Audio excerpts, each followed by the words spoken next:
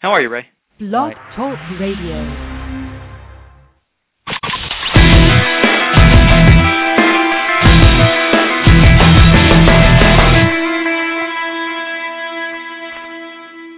Good morning and welcome to NJSBA's Blog Talk Radio Show, Conversations on New Jersey's Education, a show dedicated to creating a conversation among those of us in the education community and beyond on the important education issues of the day.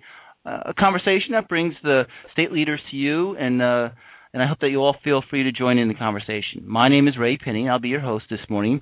Before I get started, however, I would like Barbara to tell you how to participate. Hi, everybody. To call in, please dial 1-347-989-8904. That number again, 1-347-989-8904. When you're ready to make a comment or ask a question, just press 1 on your phone. That'll indicate to me that you've got something to say. I'll get your name and your question or topic, and we'll put you on the air. If you're just listening on your computer, we do have a chat room feature that you can log into. We will be monitoring the chat room, and we'll pass along some of the comments or questions to our speakers. To log on to the chat room, you will need to register with Blog Talk Radio. Thank you, Barbara. Since Watergate, the idea of transparency in government has become an issue. With the passing of the Open Public Meetings Act, better known as the Sunshine Law, over 30 years ago, local government agencies, including school boards, have been using that law as a framework for how they do business. Later, the Open Public Records Act was also passed. Though both these laws have been around, especially the Sunshine Law, have been around for some time, the technology around them has changed and is always bringing new issues to the forefront. Many believe that the two laws should be amended to give the public better access to local government, and some are concerned, on the other hand, that while they support transparency in government, government needs to have some freedom to be efficient. Today we will be discussing two bills, S-1451 and S-1452, that are proposed to change both the Open Public Meetings Act and the Open Public Records Act. I have two guests with me today. My first guest is Vito Gagliardi Jr., an attorney with the firm of Porzio, Bromberg, and Newman. He is also a principal with the firm and represents many school districts in the state of New Jersey. Welcome, Vito. Thank you very much for having me on, Ray. It's great to have you. My other guest is Ed Barocas, who is the legal director with the the American Civil Liberties Union of New Jersey, the New Jersey chapter. Welcome, Ed. Thank you very much, Ray. Okay, I think I read through both these bills, and I think it will, if they ever pass, it would change the works of not just school boards, but this is a school board association, but also planning boards, zoning boards, municipal government, and other agencies. Ed, these two bills, S-14 and 51, amend the current Sunshine Law and Open Public Records Act. Why do you think the laws need to be amended in the first place? Right. Well, really, what they do is plug some of the holes that exist in the current Open Public Meetings Act and Open Public Records Act. As you mentioned, these were passed years ago, and there is new technology. So, for example, when there were rules regarding open public meetings, no one thought at the time that they were passed that we would have the ability to sit there on a tiny computer on our lap and have two council people or three or four texting with each other, discussing the public business, which is supposed to be literally public, and now it's gone private by text. So what we did, the ACLU, once we found out that these bills were going to be introduced, is to figure out what our main concerns are, and then meet with the League of Municipalities. Because, as you mentioned, there are concerns about open government, but they also have to work, and there has to be efficiency. And we don't want it where it's an either-or choice, because it's not. There can be both open government to the greatest extent possible and appropriate, but also not infringing upon the efficiency of government itself. So we actually tried to work that out with the League of Municipalities. We jointly submitted recommendations to the chief sponsor, and hopefully many of those will be adopted in the final bill. Vito, I should mention, too, that the bills are sponsored. The prime sponsor is Loretta Weinberg from the 37th Legislative District and the Majority Leader. Vito, you work with a good number of districts. Do you see a pressing need to change the Sunshine Law, in the Open Public Records Act, or it just needs to be pretty much followed as is? I do not see a pressing need to change the law, but that's not because I'm going to advocate for a lack of disclosure. I think that if I were going to take the laws as they exist and the proposed changes, I would say greater clarity in the law is good. Greater burden is bad. Clarity in terms of what the change in the law which came about in 2001 and any proposed changes, for example, documents should be reasonably accessible. Well, of course, that meant different things to different people. Sometimes folks had nefarious motives. Sometimes they were just confused. But there was no consistency, and it often involved having to contact the attorney for the municipal entity or school board, or it involved Ed's organization or other organizations fighting over things they didn't need to fight about. And so the clarity in terms of what needs to be produced in a specific time frame rather than just say reasonably accessible, that was a wonderful thing because that saved taxpayer dollars and it provided for predictable, definitive public access. But then when you talk about things like we see, for example, in the proposed changes to the Open Public Records Act, where if anything is redacted, the custodian of records has to prepare an affidavit for the request with all sorts of detailed information. My goodness, that is going to be remarkably counterproductive. Believe me, there are plenty of things for lawyers, for governing bodies to do without having to get involved in this, but you know that no custodian of records is going to be drafting and signing an affidavit without the involvement of counsel. And so the folks who are in favor of greater public access, many of whom are also the same folks who complain about property taxes, will be increasing burdens and increasing costs.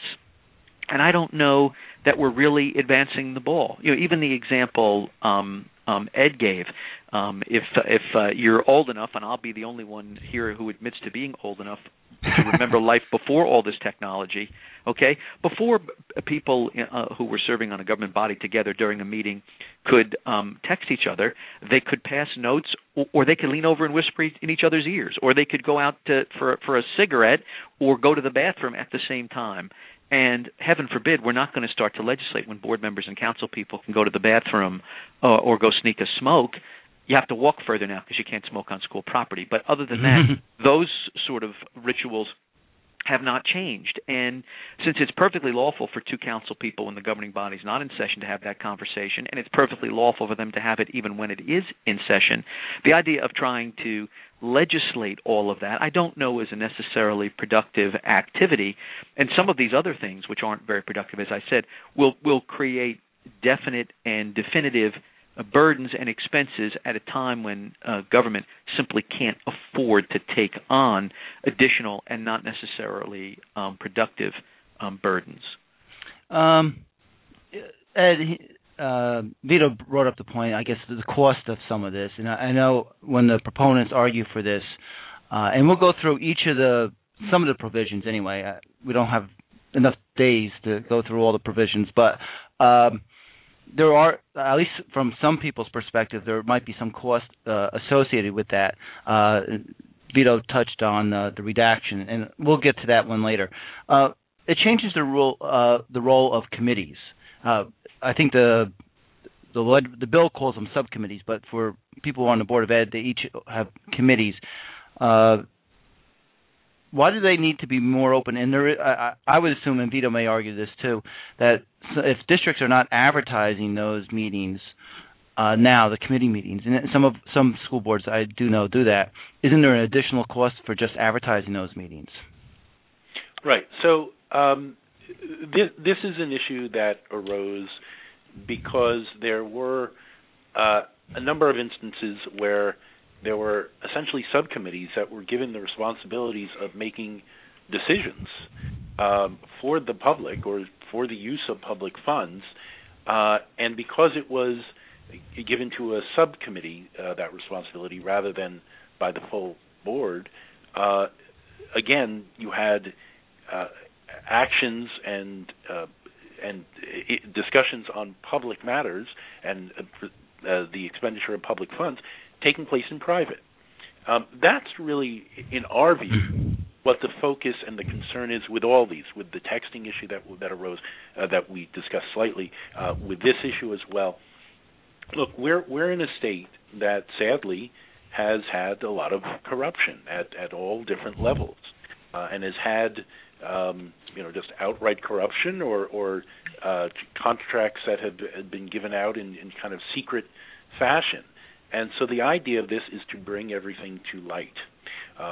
We agree that the process for doing so and the requirements for doing so cannot be so overly burdensome to municipalities or to school districts that it essentially stops them from functioning. I don't. That is clearly not our intention, and in fact, that's why we worked with the League of Municipalities to work out things that could be comfortable for all.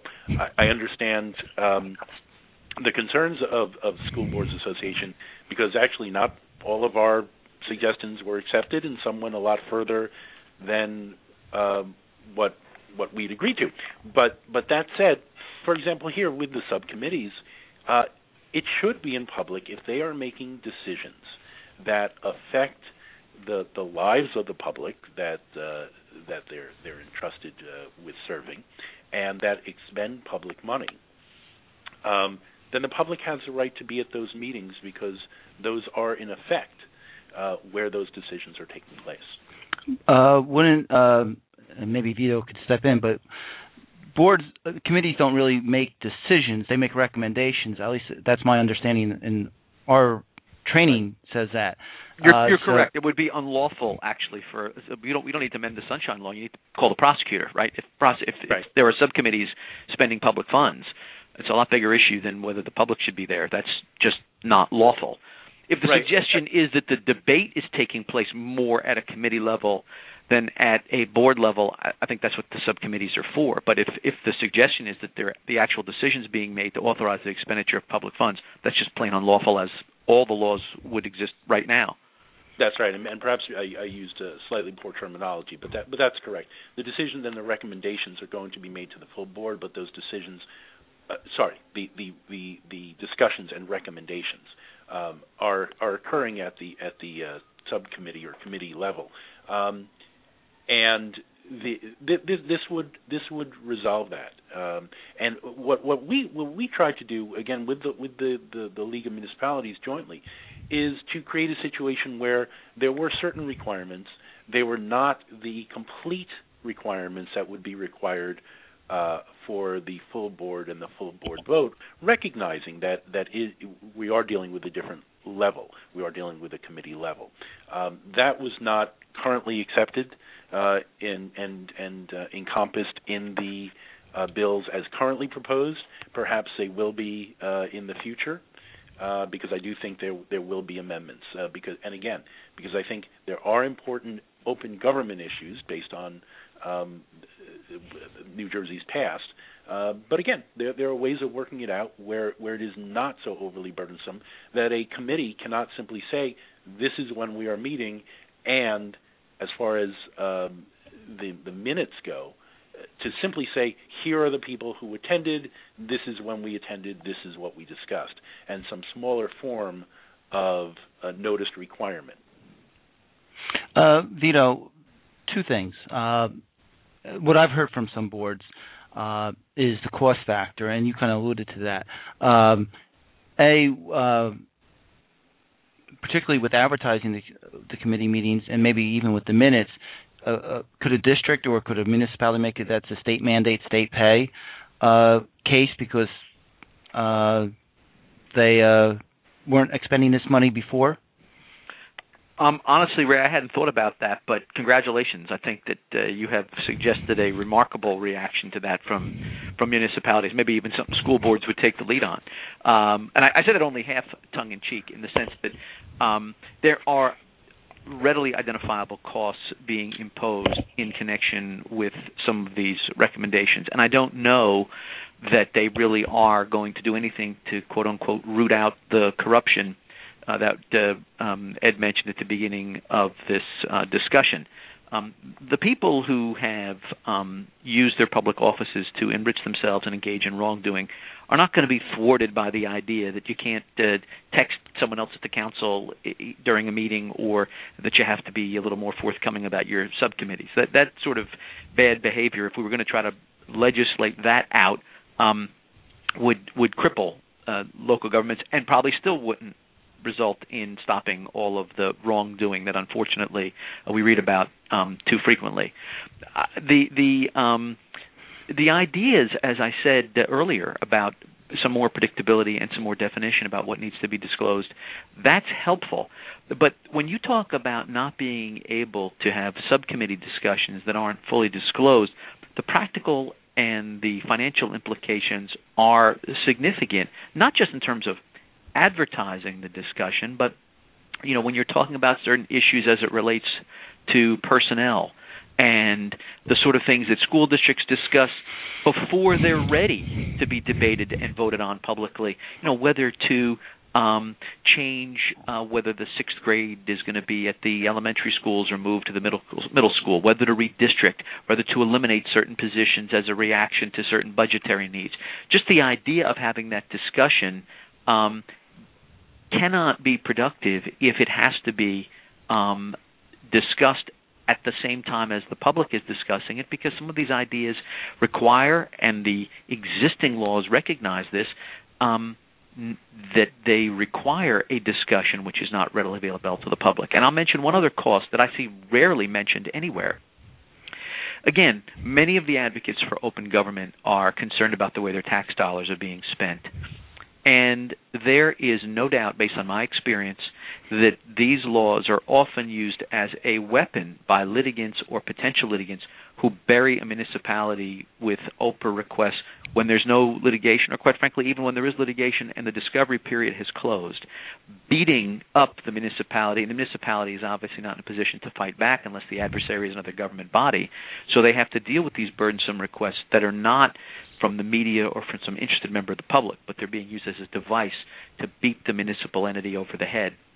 And it makes it difficult for me as an attorney sometimes to have certain discussions with my client and to have them discuss legal issues among themselves that are going to be important to either avoid litigation or perhaps resolve litigation, because that requires quote-unquote confidentiality that some folks use as a synonym for secrecy, but not in a bad way. So even in my efforts to protect a governmental body and to have discussions that under the existing laws would be confined lawfully to a committee and confined to documents that would not have to be revealed, it makes doing the business, the legitimate, legal, honest business of these governments more difficult. And I think that is something we always need to keep in mind when we're tinkering with and trying to improve these laws for noble reasons, but they may have ignoble implications. Let me, Ed, you can jump in on this, but I'll make a point and you follow up.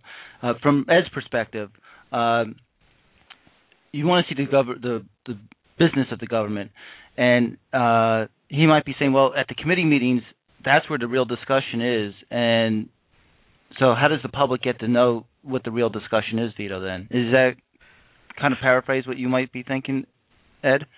Well, that's true, and I also think it's a bit of a red herring to say to be concerned about these confidential areas, because if there's a need to go into closed session, you can always go into closed session. In fact, the ACLU fought against some provisions in OPMA that would have opened up, that would not have protected, for example, attorney-client conversations. We recognize the need for privacy. We recognize the need for privacy in certain personnel issues, and there's a balance. So we do say that there should be, when you're talking about why you're making a decision, to see, for the public to see what is going in to this decision making, for the public to be able to know that. But at the same time, those things that are supposed to be confidential under the bill, or under the current law and under all the proposals that we seek to have proposed, they will remain confidential. Well, I'm going to make an admission here on behalf of the 30 some odd school districts I either currently represent or have had the chance to represent over the years. There are issues that don't fall into those exceptions that you don't want to discuss in front of the public because they're highly sensitive and they may not go anywhere, and all you're going to do is visit confusion, concern, chaos, anxiety on people. And the example I used earlier, because it's one of the things that always gets concerned citizens out in large quantities for a school district, is the idea of redistricting, right? So there's an elementary school over here that's sort of bursting at the seams, and we've got these two others on the other side of town that have capacity, and so you're going to sort of redraw the lines of where kids go to school as a potential to resolve that rather than build an addition onto the crowded elementary school. Okay, I assure you that doesn't fall into any of the exceptions. So how would you have a fulsome debate with maybe a demographer, your school administrators, and board officials about whether that's the right approach? And, oh, my goodness, if we go down that path, how would we make these decisions? What would we do about siblings and friends who are broken up? You could draw a line down the middle of a certain street. What about this neighborhood? And you ultimately may decide not to do any of this. Well, if you were to float that idea at a public meeting, you would visit upon that public body a remarkably distressing and disturbing event that would pollute the whole community, and it may never go anywhere. So typically a school district isn't going to have the unlawful executive session discussion about this. It would have it assigned to a committee. And at some point the committee would make a recommendation, we're not going to do this, we're not going to do that. Now, if it dies at the committee level, as happens at all levels of government, including Washington, so be it. But if there is a recommendation, there is going to be discussion and a vote. I absolutely agree with Ed that the discussion that occurs at the board level, more often than not, does not mirror and does not fully reflect everything debated at the committee level, because it would be inefficient, therefore, to have committees if you were going to simply redo that discussion at the board level. Does that mean that the public is somehow missing out on some of these discussions? I will further concede to Ed's point, yes, but government can't function without those discussions, and I think that there is plenty of room between, quote-unquote, having the decision really made at the board level, at the committee level, and then being rubber stamped by the board, and having had committee level discussion that simply results in a recommendation to the board. And I don't think redistricting is a unique issue. It's one that I think is a good example because it doesn't fit into any of the exceptions that would allow for an executive session discussion.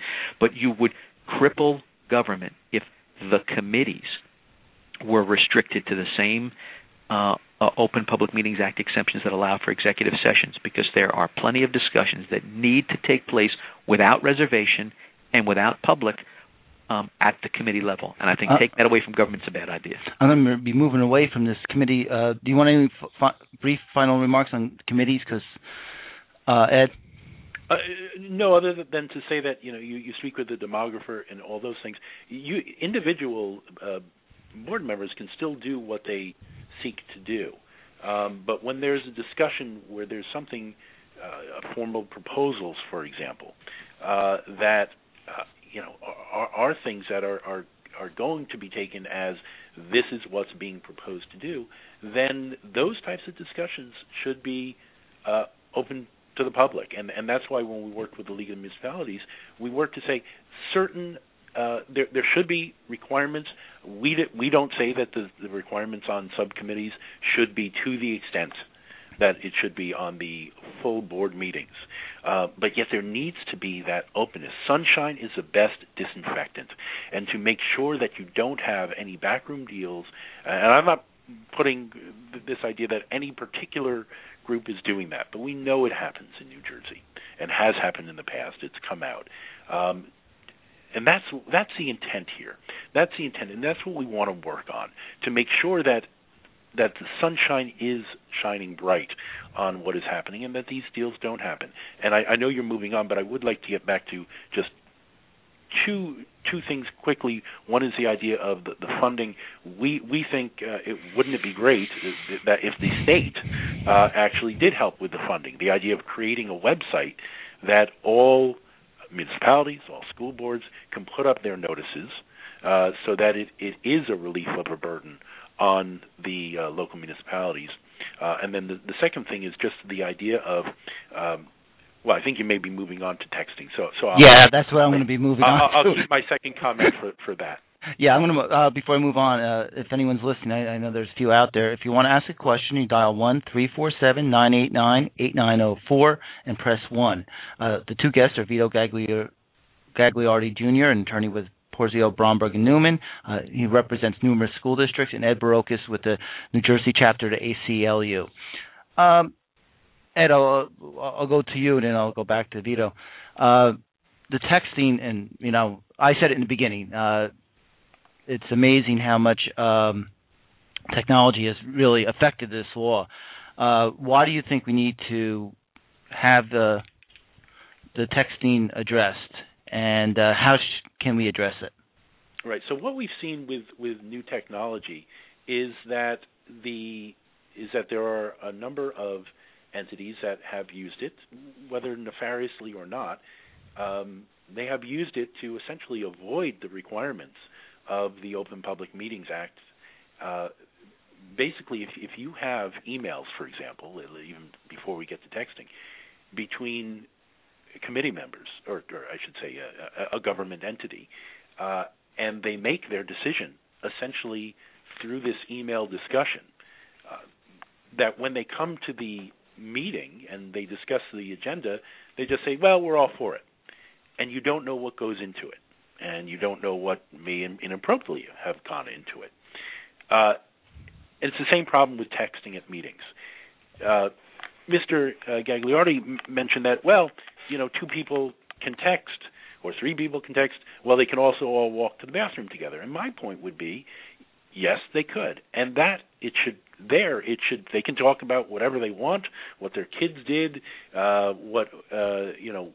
for the summer, what restaurants they like, but they shouldn't be talking about items on the agenda. It is simply inappropriate, whether they're doing it on a smoke break or whether they're doing it through texting.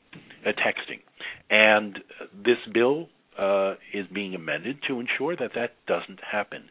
When something is supposed to be open to the public, it should be open to the public, and the public should not be denied access to that information about what affects their money and their rights. Ed, before I let Vito ask a question, I'll admit I have my Droid on. Whenever it dings, I look at it.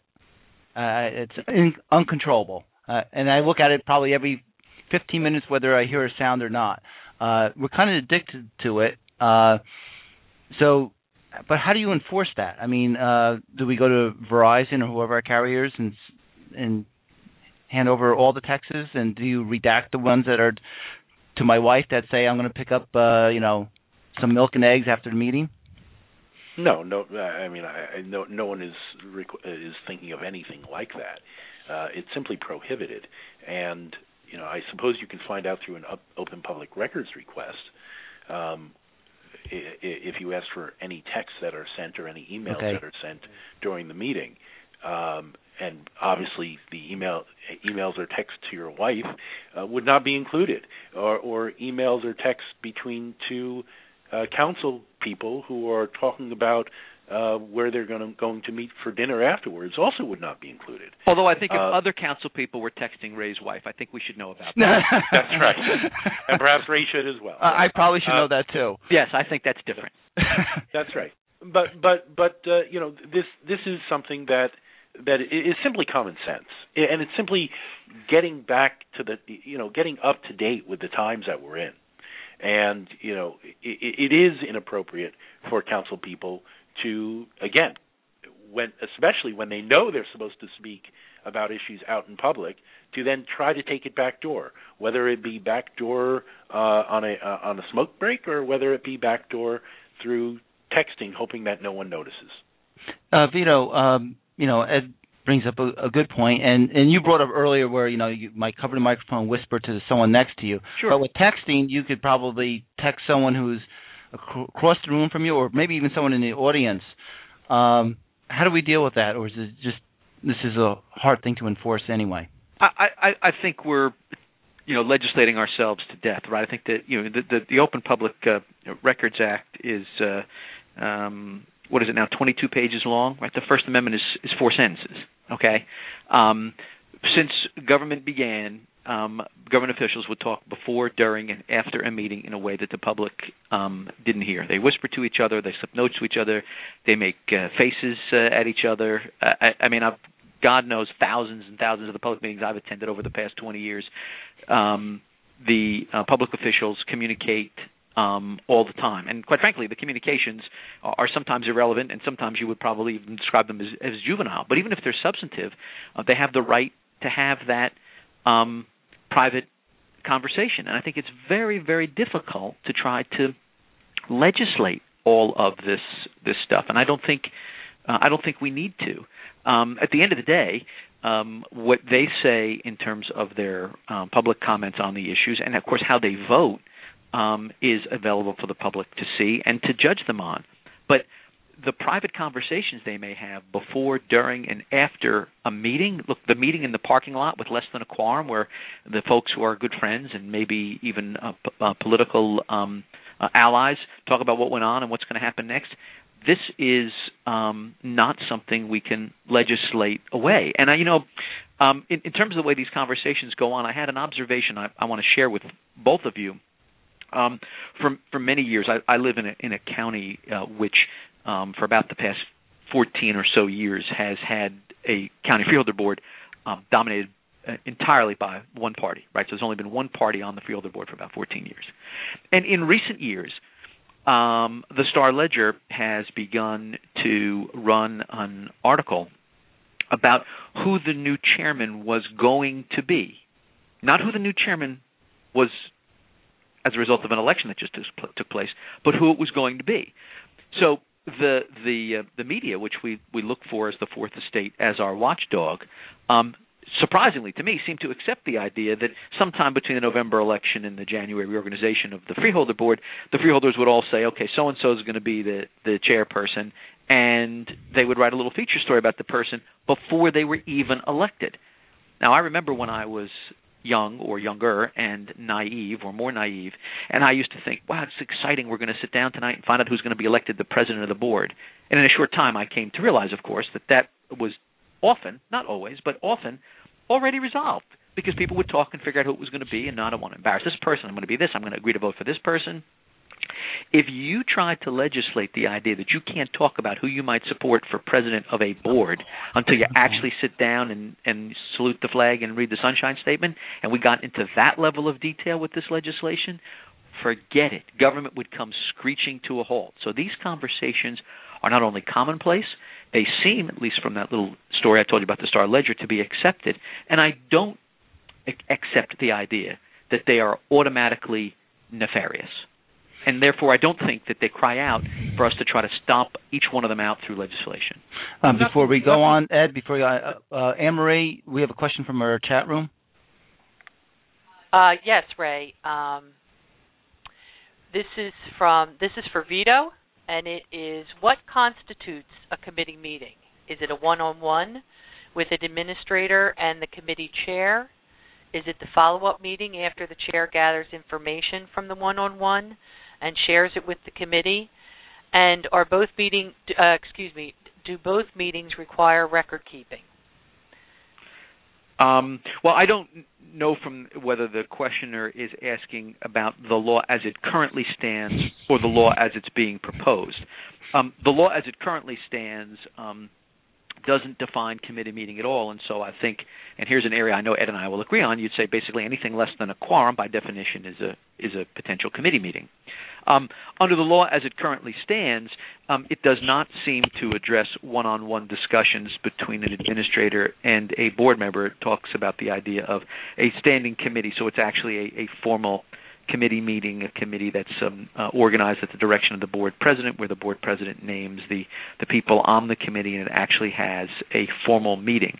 So I think that the current law, in terms of defining committee, what a committee is, well, that's not a bad thing. I have no problem with that. The idea of mandating more onerous advertising, minutes, and public participation, I think that's the area where I think the law goes too far. Ed, you were going to talk before about Vito's remarks. That's right. And I think obviously nothing is always going to be nefarious. The point is that things happen that are nefarious, and we need the structures in place to ensure that they don't. I vehemently disagree with your idea of essentially, it sounded like throwing up our hands, saying, well, people always talk about things even substantively when they're not supposed to. No, we don't simply throw up our hands there. When you're talking at a board meeting or at a town council meeting, and you have an issue of a contract that's coming up, and things are going one way during the meeting, and you have the head of the government entity lean over to someone and say, or email that person or text that person out of public view and say, I want this contract to go to XYZ company. I have an interest in, if you don't get it there, I'm going to make things hard for you. But that's that crime. Should not be happening behind. But that's a crime, scenes. whether we change this law or not. Respectfully, that's a crime. Trying to influence a public official to vote that way, that's a crime. We don't need any more legislation. Well, or even less. I want you to vote this way. I'm voting this way. I would like you to vote this way too. That's not a crime. But that's something that should be out in the public. We shouldn't have these conversations happening behind closed doors. And that's essentially what's happening when you have two people texting that the public cannot see. It is happening behind closed doors. Whether it reaches the level of a crime or not, it shouldn't be happening that way if it's about substantive issues.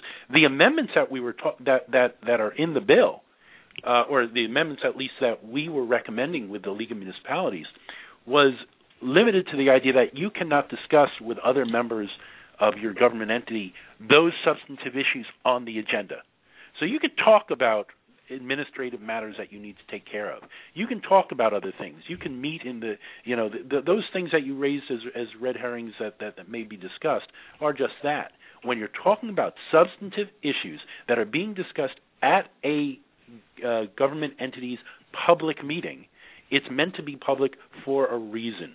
And when you allow these things to happen behind closed doors or closed iPhones, without having a way to say, no, this needs to be public, without having that wall in place, then you're asking for trouble.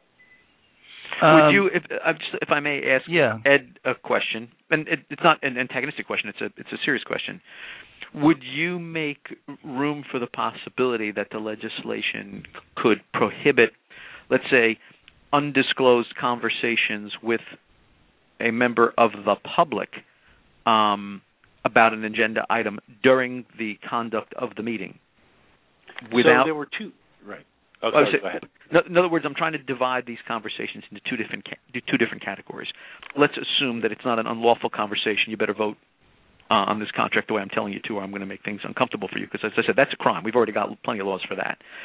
But if it's a discussion with the public in terms of how a public official should vote, there's an ongoing meeting, there's not an on the agenda, and prohibiting that without restricting the conversations that I said have gone on for years, and I'm not saying they're inappropriate so that we should accept them. I'm saying that the law has tolerated them up until this point, and I think the law should continue to tolerate them.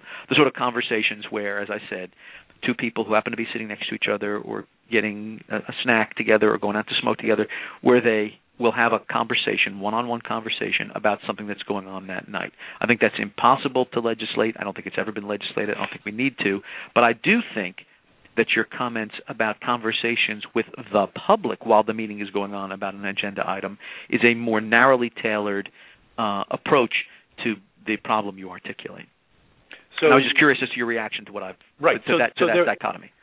Right, there is a dichotomy there, and there are issues of concern with members of government entities talking amongst themselves privately at a public meeting, and then also speaking with members of the public. Those were actually two separate parts that were put into the bill. There's concern, obviously, about both. But each one of them has those concerns. I think that at a public meeting, I think it's inappropriate for a government official to be speaking about any item on the agenda unless it's done in public. That said, there's no reason that we wanted to make clear that you would still have the right to speak with your entity's lawyer, which actually wasn't in the original bill, and we in the league said, no, that has to be allowed to happen privately when necessary, and the right to discuss things with your staff. But our main focus of this was that government and officials amongst each other absolutely should not be talking, but we limited it in our recommendation to should not be talking about items on the agenda. They can speak about other things, so of course they have the right to do that. I want to move the conversation on, because there's so many parts of this thing that I know Vito probably, and I know when you're working at a local level, meetings come up. One of the other changes I noticed was the notice about agendas, and the notice when you have an agenda, you can't be adding something within 48 hours. Things come up at districts all the time. In practicality, they may have to take action, and they didn't know they were going to have to take action until like the day before. Right. How do we deal with that? We recognize that's a problem, and therefore we worked out language that we suggested and the League of Municipalities suggested to cover that, which is you do have a certain time frame where you have to get the agenda in, and if something's not on the agenda, generally, with one important exception, you shouldn't be able to discuss or vote on those issues that are not on the agenda. However, there's actually a provision already in OPMA, the Open Public Meetings Act, that allows for emergency meetings. And it's where 3/4, or I think the suggested change was 2/3 of the board, believes that there's some emergency that unless they take action will adversely affect the public, that they can schedule an emergency meeting. Our suggestion was expand that right to have this emergency discussion to in fact adding items to the agenda. So as you said, if simply a day before a meeting some issue comes up that simply can't wait for the meeting 2 weeks thereafter and has to be discussed the very next day, then there should be that out. There should be that emergency exception where, yes, they can add things to the agenda, and it's not this steadfast, absolute rule that wouldn't allow the government to function otherwise. Vito, you have any comment on that? The short response I have is that I think that's unhelpful. Even the offer to expand the emergency provision for having an emergency meeting, that's a very rare bird as it is right now, and I think it would still be a pretty rare event. But we know from those of us who try to help conduct the business of government that those agenda items, the quote-unquote last-minute items, that typically come up, they involve resignations, they involve hiring, they involve paying bills that simply came in over the past few days. Sometimes they involve student matters, approving a class trip, student disciplinary matters, et cetera, et cetera, et cetera. We have laws right now, for example, that you have to go from beginning to end in investigating every single allegation of alleged bullying in 10 days, right? So there are very compressed time periods, and they have to be reported to the board. So they're very compressed time periods, and when the agenda is advertised, a lot of these burdens placed on government simply can't be part of the agenda. The law, as it currently reads, right, says that the adequate notice, quote unquote, to the extent known of the agenda. And so, if it was a standing regular meeting under the current law, if you identified you're going to discuss financial issues, personnel issues, whatever, you didn't have to be specific. The way this law is set up, and I'll use a hiring decision, right? You conducted a bunch of interviews, you have a potential school principal, and you want to hire them because they're interviewing elsewhere. But the interviews weren't completed, or the references weren't checked, or the background check wasn't complete several days in advance. It's literally complete the day before or the day of the board meeting, and you want to hire this person. Well, if it's a 9-person board, you need 5 votes to hire the person. The way this law is set up, though, if it's not on the agenda, you need an affirmative vote of 2/3 the people present to get the item on the agenda. So you'd actually need 6 of the 9 to get it on the agenda so that 5 of the 9 could approve it. Well, making it more difficult to hire people is not in the best interest of the public at all. And again, I don't see an evil there that we're looking to root out. So I can tell you what the evil is. Okay, yeah. I'll let you finish. I'm sorry.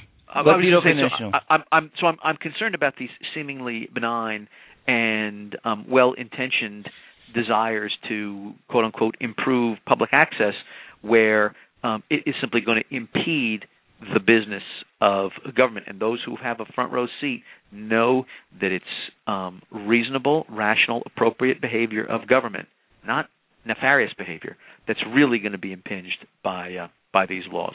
Ed, I'm going to ask you, Ed, and I don't know the reasoning for this, but I guess it would be something to the effect that you look at the agenda, you remember the public, there's nothing there that I want to go to, and then you find out 2 days later that they voted on something that wasn't on the agenda. That's absolutely correct, and the problem is that happens a number of occasions, and it's another way to do something behind closed doors. So one way is actually to do it behind closed doors, but if you simply are not telling people what your business is going to be, so that people don't show up who have an interest in it, then that person never gets to be heard, and he has a right to be heard, and he has a right to see what the discussion was, which will not happen when you have people just adding items. And frankly, I don't see a problem with the idea of saying that if you can put it off until the following meeting, you do so. If 2/3 of the board decide not yay or nay on whatever the particular issue is that you're deciding, but simply that it is an emergency issue that has to be dealt with, well, then you can deal with it there. I think that is a very good compromise that ensures that governments are not hiding things, that they are not putting something on the last minute in order to undermine the entire purpose of OPMA, but yet giving them the ability to function as they need to function on emergency matters. If you have the bullying law requires something in 10 days, and if you don't have another meeting in 10 days, well, then obviously it's something that needs to be taken care of there. If you have bills that are required to be paid and that can't wait for the next meeting, then you have to decide on that there. And I think that is a way of ensuring that the government functions while ensuring that the government does not function in a way that shuts out the public. Again, we're coming towards the end of our program. Vito brought up an issue earlier on, and I want to make sure we got to it. It was the idea of the redactions in the minutes and the time with that. Vito, do you want to reiterate your concern with the changes to that? The proposed changes, I should say, to that law, and that's the Open Public Records Act. Correct. Yeah, that's for the many people I'm sure following along at home. That's proposed changes is to the Section 3 of the existing Act, and the specific section that I was identifying was that if there's any information redacted from the public record being produced, and I'm going to read this now, the custodian shall provide the requester with a redacted version of the document and one affidavit for the entire request that states the date of the record, the originator or author of the record, the subject matter or title of the record, and the specific statutory provision or other lawful basis for each such redaction. Oh, my goodness. I mean, I guess if we thought that there were too many unemployed attorneys, we needed to take action to do something about that, and that government had too much money to spend and needed to spend more of it on legal fees. Boy, this is the sort of thing that would solve both of those problems. Okay. But I don't know any homeless lawyers, and I don't know any government bodies that are looking to spend more money in legal fees, and that sort of burden, written affidavits citing statutory sections, my goodness, we don't need it. It's going to be expensive and ultimately unhelpful. And are people concerned with the cost of that?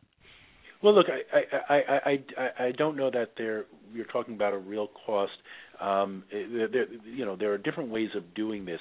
Our big concern is the idea that if the custodian is not turning over records or is turning over partial records and redacting parts of records, that they explain why they're doing it.